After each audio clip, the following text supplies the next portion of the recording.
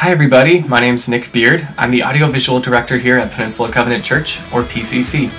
Welcome to our Message Podcast. Thank you so much for joining us.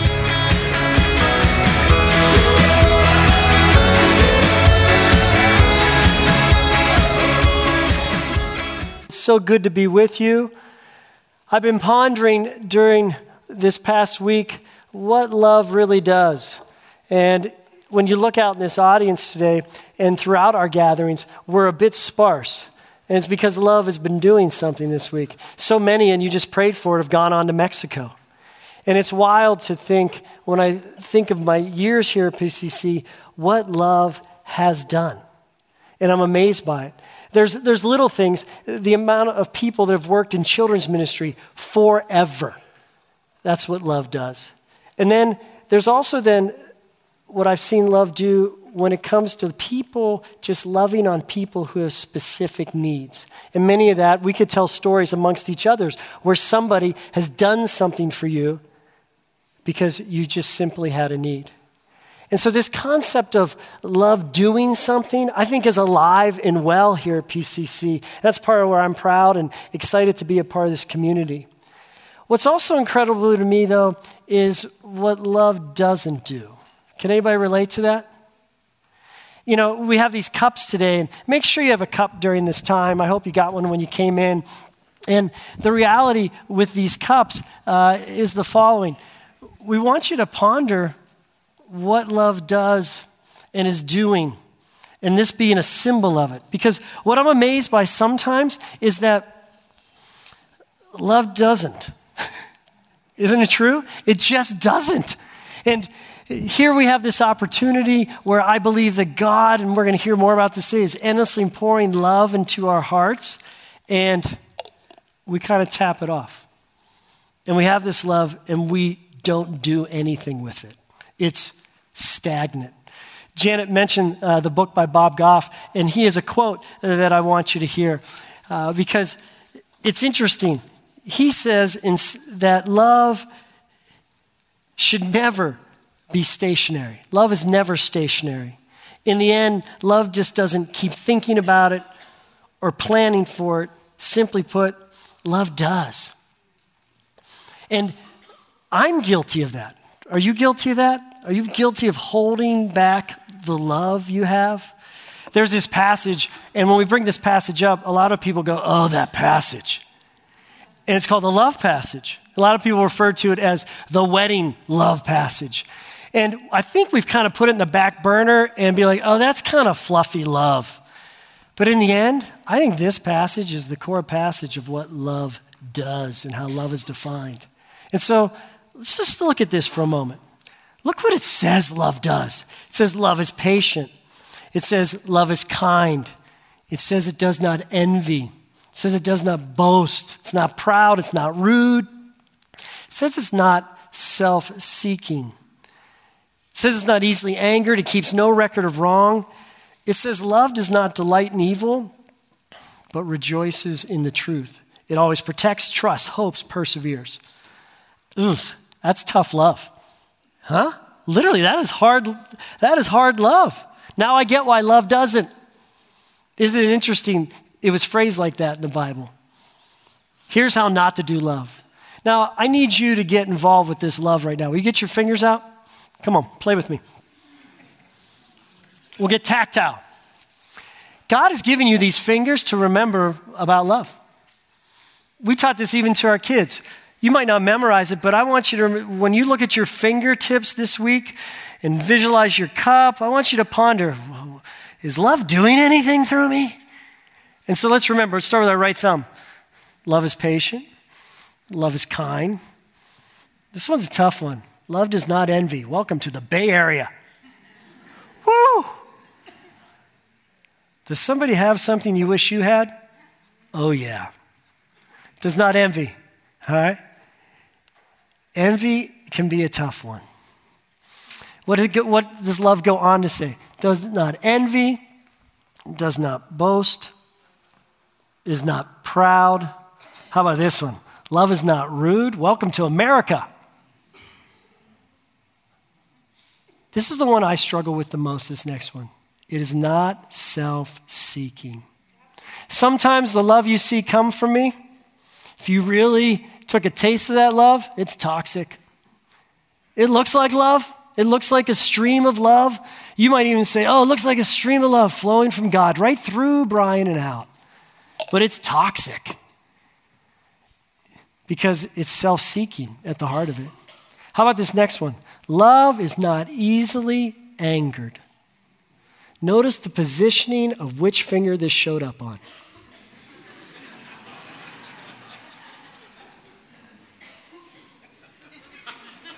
Think about that.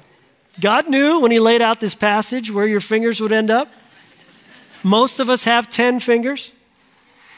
Love does not easily anger. How about this next one? Next one, does not keep a record of wrong. You heard the quote by Bob Goff. The visual's this. Sometimes my love stinks like a swamp when it needs to be this overflowing reservoir that comes from God. Do you see it? Sometimes my love stinks and I have somehow clogged up the source and it's not flowing and I've put a lid on it and I won't let any of it out, when meanwhile it's supposed to be this endless flow that comes from this endless source into me and then pours out. It's key to remember that. Why doesn't this happen? Well, don't condemn yourself. It happens where our love gets limited and we become swamp-like because we're human. You're just guilty of being human. And it happens because we haven't tapped into the unlimited source of love. Our love is limited. His love is limitless. We haven't tapped into that love. This is love of another kind that we've got to really relook at today before we can even consider what love does. So I'm not asking you to do anything today with your love. I'm asking you today, will you ponder your love and the love that God wants to fill your cup with? I want us to start there because in order for us to do something with our love and be called to do something with our love and be people where love really does something, we've got to have this love of another kind in us, because this is what we're going to be called to in the next couple weeks: to embrace orphans, to empower the poor, to reject racism, to love the lonely, to love courageously, to empower children, to change our marriages with this love, to unleash generosity. That's impossible with the love of our kind, isn't it? But with the love of another kind, oh, it's possible. So I want us to stop and view something first. I want you to hear from a guy named Brennan Manning, who was a former priest. He was a recovering addict who went on just to talk and travel and write about the love of God. I think we need a fresh perspective on this source. I think we need to relook at it. For the first time, for many of us, this might be, wow, that's the love of God. For others, you'd be like, yes, that is the love of God I remembered. So will you take a look at this audio video, and I want you to tell me when it's over what struck you. Take a look.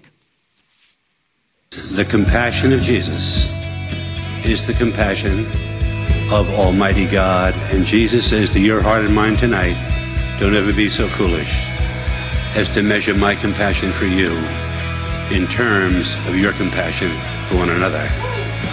Don't ever be so silly as to compare your thin, pallid, wavering, moody, dependent on smooth circumstances, human compassion with mine, for I am God as well as man. When you read in the Gospels that Jesus was moved with compassion, it is saying his gut was wrenched, his heart torn open, the most vulnerable part of his being laid bare. The ground of all being shook. The source of all life trembled, the heart of all love burst open, and the unfathomable depths of the relentless tenderness was laid bare. Your Christian life and mine don't make any sense unless in the depth of our beings we believe that Jesus not only knows what hurts us, but knowing seeks us out, whatever our poverty, whatever our pain. His plea to his people is come now wounded, frightened, angry, lonely, empty, and I'll meet you where you live. And I love you as you are, not as you should be, because you're never going to be as you should be. Do you really believe this? That with all the wrong turns you made in your past, the mistakes, the moments of selfishness, dishonesty, and degraded love, do you really believe that Jesus Christ loves you? Not the person next to you, not the church, not the world, but that he loves you beyond worthiness and unworthiness, beyond fidelity and infidelity. That he loves you in the morning sun and the evening rain, without caution, regret, boundary, limit, no matter what's gone down, he can't stop loving you. This is the Jesus of the Gospels.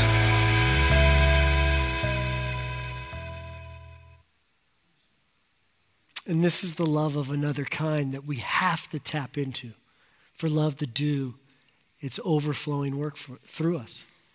What did you like about that? What struck you about that? Give me your thoughts on that.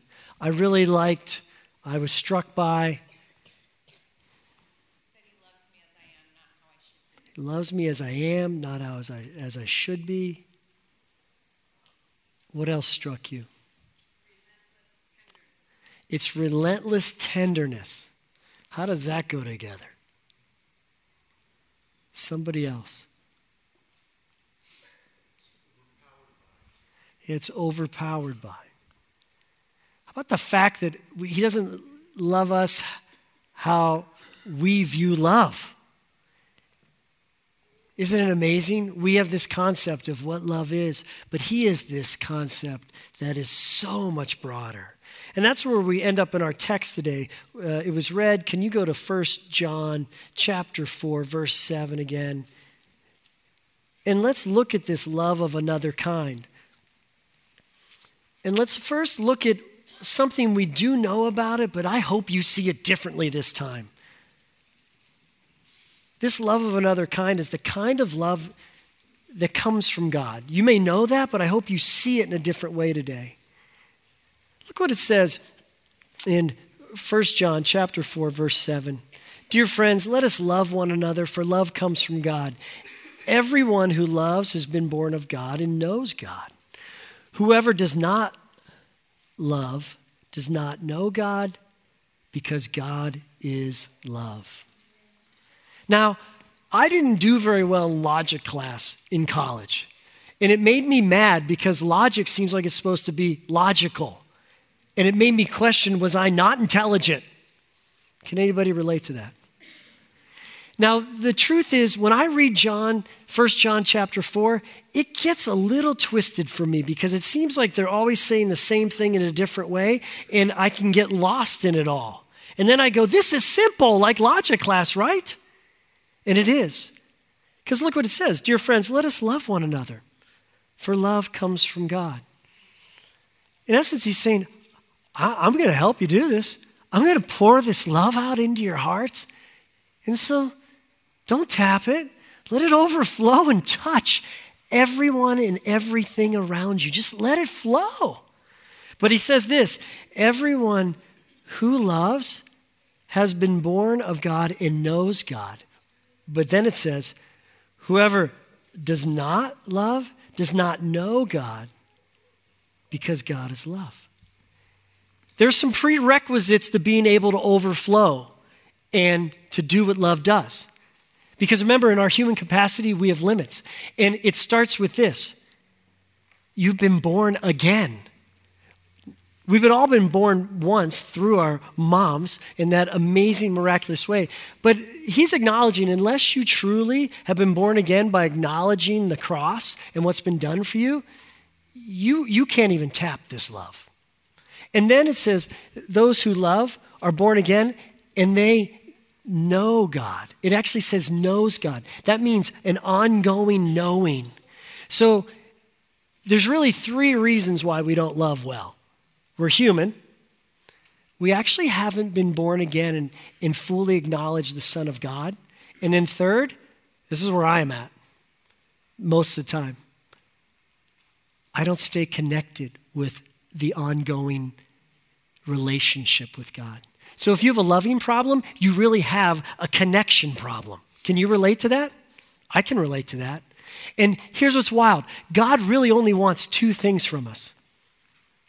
He just wants to relate with us and then have us love other people. That is the entire goal of life. Isn't that wild?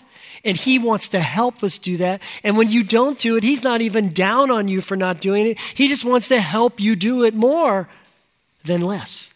That's the kind of God we have, but I don't know if that's how we view God. And then how about the last line where it says, God is love? And here's the question for you today.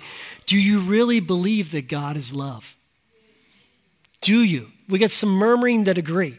But some of us actually don't believe this based on how our life has gone, on maybe even people in our life and how they haven't loved us, and we project that on God. But will you give me a moment where we just go into a deeper understanding of maybe what God's love is like? Because when I think of God's love, this is what I think about. I think of these two pictures on the screen. The first one is someone looking over the ocean into the heavens, and it reminds me of the enormity of how much God has love for us. The enormity, how it's endless, and it just has to be tapped through acknowledging the Son of God and relying on His Spirit to experience it. And it reminds me of the passage in Psalm 36:5 that says, your love, O Lord, reaches to the heavens. It reaches to the heavens. And sometimes it takes me back to the enormity of God's love. It takes me back to when I was a kid at the ocean. We'd go to the ocean every summer, and from the ages of 5 to 11, it was probably the best. Because I'm 5 to 11, I'm at the East Coast Ocean. And my job when we went to the ocean was to be the water boy. Because my sister and my mom would make these elaborate sand castles and sand figures, like they'd make a big fish as big as from here to there. And they knew what would happen. Usually I'd fall in it, I'd run through it. So they'd give me a task. They'd be like, you're the water boy. We need lots of water to mold this thing and to put a moat around it. Can you go get us water? And I would take my Pennsylvania plastic bucket that we brought from PA, and I would go into the enormity of the ocean, and I'd bring it out. And it was endless. There was just endless supply of water.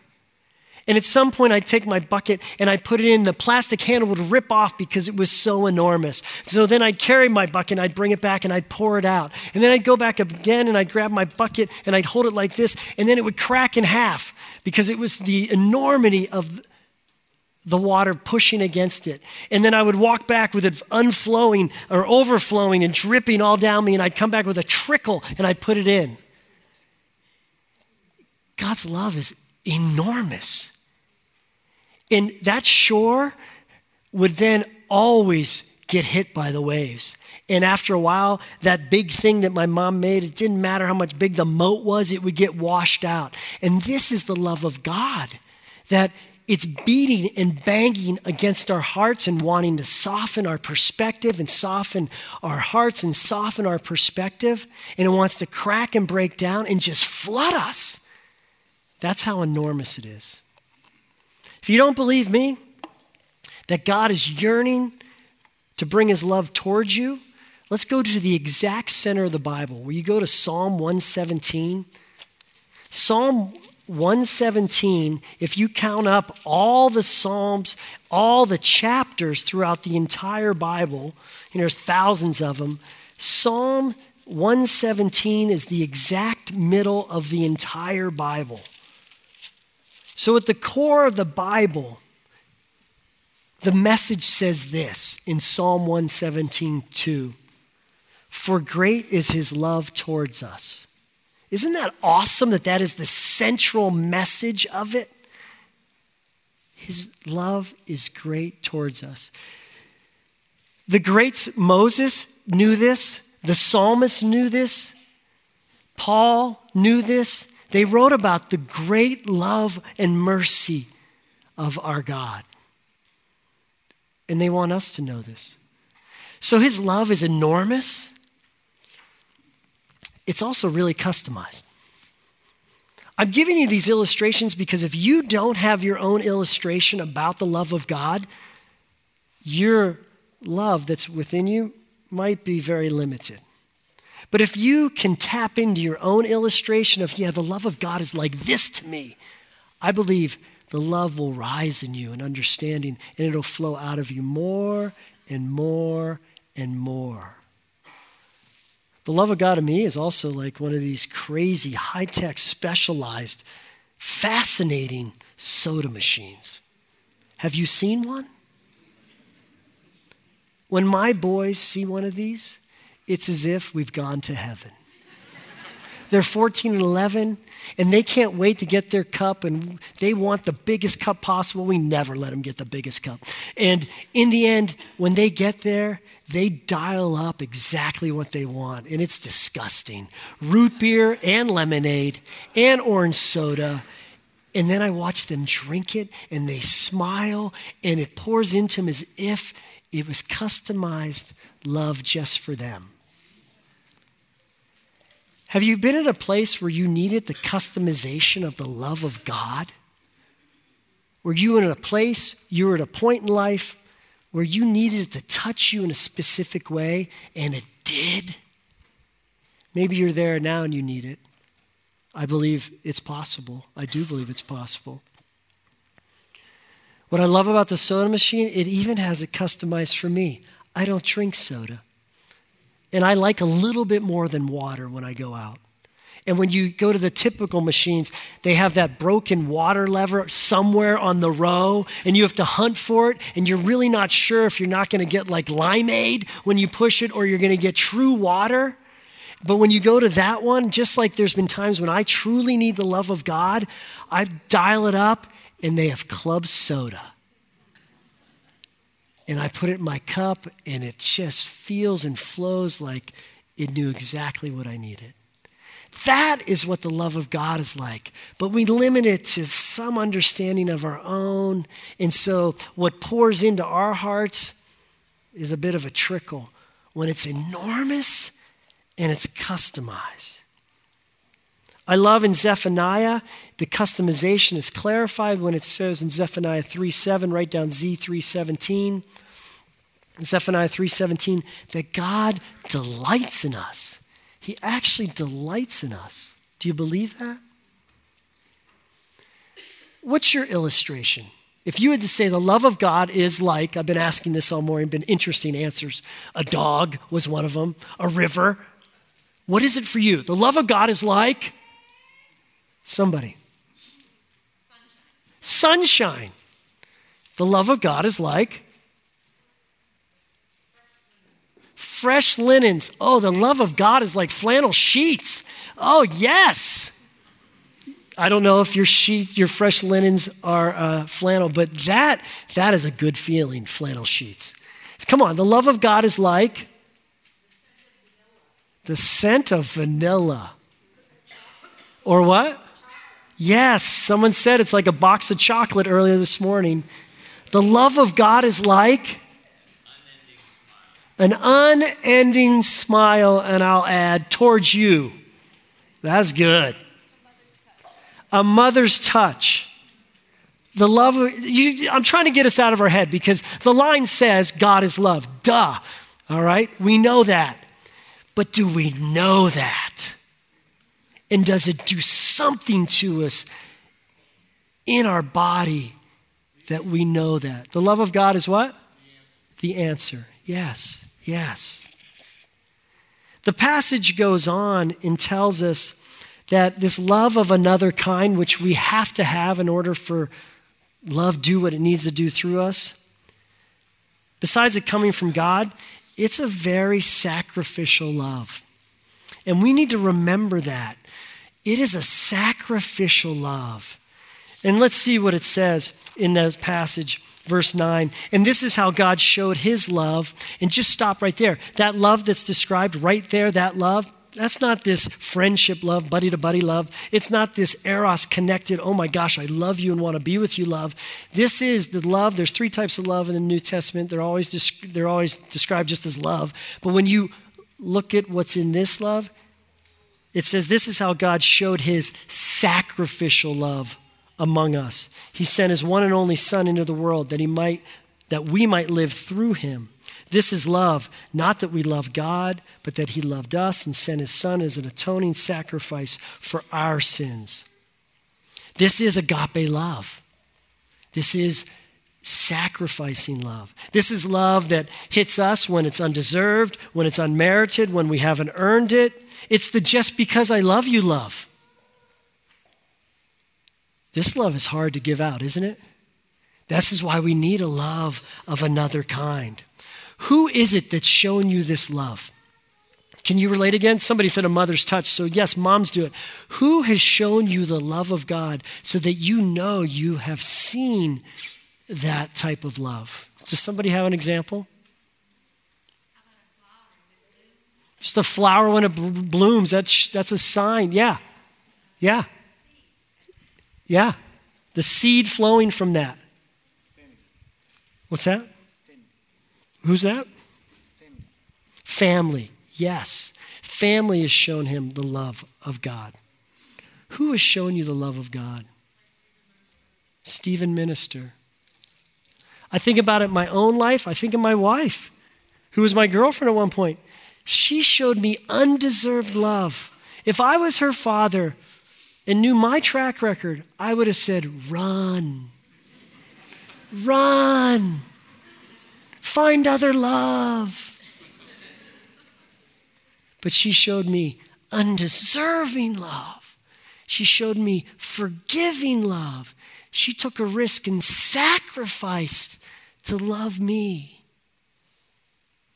That's what love's like. It takes sacrifice. This other kind of love is the kind of love we got to rely on. Look what it says in the final passages. Dear friends, since God so loved us, we ought to love one another. No one has ever seen God, but if we love one another, God lives in us, and his love is made complete in us. Did you hear that? It'll be made complete if we do this. God is yearning for us to be humans who are in relationship with him, being poured out into, so that then we can pour out, and the love of God is seen. This is how we know that we live in him and he in us. He's given us his Spirit. And we have seen and testify that the Father has sent his Son to be the Savior of the world. If anyone acknowledges that Jesus is the Son of God, God lives in them and they in God. And so we know and rely on the love God has for us. God is love. Whoever lives in love lives in God in him. We love because he first loved us. Now again, it gets a little nutty in this passage. It all seems like it's saying, what? And this is where my logic class starts to cause me craziness. But it is this logical. He's saying this: since God loved us, we should love. Don't be hypocritical. He has so much enormity and customized love for you. Let me pour it out to you. And then will you overflow with it for others? Because this is how I'll be seen. But then remember what he says. This will only happen. You can only untap this source of unlimited love so you can do all that love does is supposed to do in you. If you what? If you acknowledge that Jesus is the Son of God, it opens up. And then if you rely on my Spirit. So there's two things that have to happen in order for love to do its thing through us. We have to acknowledge that Jesus is the Son of God and let that love pour in us, and then rely on the Holy Spirit to guide us in loving people. It has to happen this way. Acknowledge and rely. And we have to be willing to really try to do this. My wife says to me the other day, "You're being harsh." And right there, I knew I was in trouble, and I knew I was mad. And I was double mad.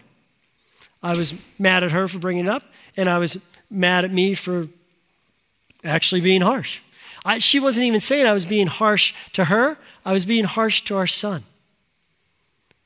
What had happened? I'd put a limit on how much love I was going to show my son because he was bugging me. Anyone relate? I bug people. We bug each other. We're flawed human people. So I tapped it, and I was only willing to give this much love. And I don't even know if any came out. And I had to acknowledge, you're right. As we drove to school, I apologized to my son, and I said, I'm sorry for being harsh, son. Will you forgive me? I'm not even sure he was bothered by it. The sad part is he might think that's how you always treat me, Dad. Okay? That's kind of scared me more than the other. But in the end, I had to rely on the Holy Spirit to convict me. I needed another voice to speak into me. But I could be renewed with love. That's what God's wanting us to do. Francis Chan, which is one of our resources called Crazy Love on our Right Now Media platform, that you can watch videos on how to integrate love into your life, says this: the fact is I need God to help me love God. And if I need his help to love him, a perfect being, I definitely need his help to love other fault-filled humans. We need this love of another kind. But here's the good news, Romans 5. I've been saying it the whole time. I'm showing you the proof text right now. This love, God's love, has been poured into our hearts through what? The Holy Spirit. And if we acknowledge Christ and we rely on this Holy Spirit, then what happens is after it's poured into our hearts, it overflows. And let me show you quickly some passages that prove it overflows because you've experienced it. When we overflow with his love, we experience joy. Your joy will overflow. When we experience his love being poured into us, we experience hope. This hope comes out of this love. When we experience this love being poured into us, we experience this willingness to be rich in our generosity. But it only happens when this love pours into us and we allow it. Paul asked and said that he was praying for those. Look what Paul prayed for. I pray that your love will overflow more and more and more. Paul said again, may the Lord make your love increase and overflow for each other. I love where David says it. Most of us know Psalm 23 or somewhat even aware that it exists. And if you don't, read Psalm 23. He says, the Lord is my shepherd, I shall not want. He makes me lie down in green pastures. He goes on and says, even in the shadow of the valley of death, you're with me. He goes on to say, even at the table of my enemies, you're with me. You guide, you protect. And in the end, he says this: because of all that, God, regardless of any circumstances, in the psalm, the summation is this: my cup still overflows. That's what his love does, if we allow it. So as we close today, I want you to know you're going to hear a line over and over again out of Gary's mouth. And it may frustrate you or annoy you, but it's only possible if from this love of another kind. The line goes like this: when you love like Jesus loves, you'll live like Jesus lives. But this is only possible with the love of another kind. And I want you to figure out right now, where are you stuck with this love? We've given you a cup to analyze your cup of love. And where are you stuck? And there's some questions I want you to consider. One question in particular: what hinders this kind of love from flowing in you and from you? What does? Is it that you don't understand it? There's an ignorance? I hope you've heard of the enormity of his love today for you. I hope you heard that if you acknowledge the love of Christ, it will pour out by his Spirit into you. Maybe you don't have an ignorance issue, and it's not an understanding issue. It's a receiving issue. You still think you're not good enough for all that love. But while we were still sinners, he died for us. You're good enough. You don't have to earn it. Or maybe it's you have it and it's in you and you just forget. And you get caught up in other things. Or you're fearful, like, oh, do I really have to dispense love to them? I don't like those people. They make me nervous. Or is it you're just not focused on too many other things? Or how about this? It seems unfair. It's not up there. It's unfair that you would have to pour out love. But it was unfair what God did for us. I love how there's real people, and we'll close with this, that have been touched by this love. There's two people, Scott and Miriam, who have been touched by this love, who are part of our community. It's amazing that Scott would hold a sign up that says, God loves you, because for 40-some years, he never believed that. His brother had been killed when he was a young age, and so his reaction is, there is no God who is loving, because my brother was murdered, and it was unknown what happened to him. But Scott in his 40s started to hang out at the community center, and he started to read a Dale Carnegie book at one point that said, maybe you should read the Bible on one of the pages. It says, one of the advice in the book was, people who have anxiety should read the Bible. And so he gave the Bible a chance. He put it on double speed in his car, and he listened to it for a long time because the Bible's long. And in the end, he realized this: God was really angry at some people. But then he loves them. And wow, Jesus is amazing. But that didn't do it. Later on, he had to have a friend who showed him what love had really done and explained the gospel to him. And Scott in his 40s came to open himself up to acknowledge God. It took away a ton of his anxiety. And now his favorite thing is to find people who have fear and anxiety and spend time with them and help them talk it through. It's changed the way he approaches people in life. Miriam's somebody else. Miriam came to us through tragedy. Her son-in-law to be was electrocuted as an electrician on the job. She came here about a week or so later. She'd grown up in a Muslim Mormon home, and she was confused and really felt like God had forgotten her, especially during that event. When she gets here, though, somehow the enormous love of God, I don't see it when I'm in here, but she felt it, touched her. And she says for the last year and a half, when she comes here, she cries, and that love carries her through.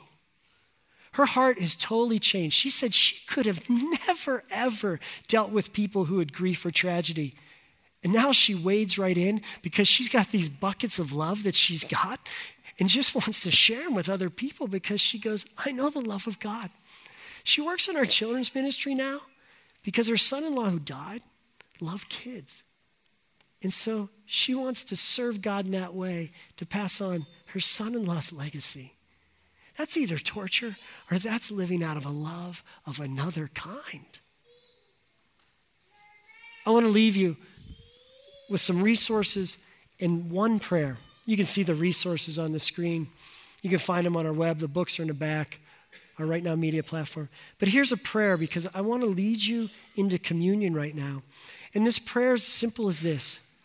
God, help me to receive your love today so I can overflow and live and love like you. I want you to consider, as the band comes forward now and we head to communion, I want you to consider saying that prayer as you come. And when you come today, I want you to take his body, which was broken for you, and dip it in to the juice that represents his blood that was shed for you so that you could have a relationship with him and that love would be poured out into your soul. And I'm going to ask you today when you come to actually take it and walk away. Don't linger, but go sit in your seat and sit in the love of God and hold this and take it when you're ready. Does that make sense? So often our typical approach is to come, we linger, we take time. Just come, take and receive, walk back, and just sit in his love as the music washes over you about it. And then when you're ready, take and receive and use that prayer as a guide. Father, we acknowledge you did it. And we forget. Thank you for the enormity of your sacrifice that opened up the floodgates and pour into our hearts. May we acknowledge it today. And then, Lord, may we rely on it and ask for help as we move forward. In Jesus' name we pray. Amen.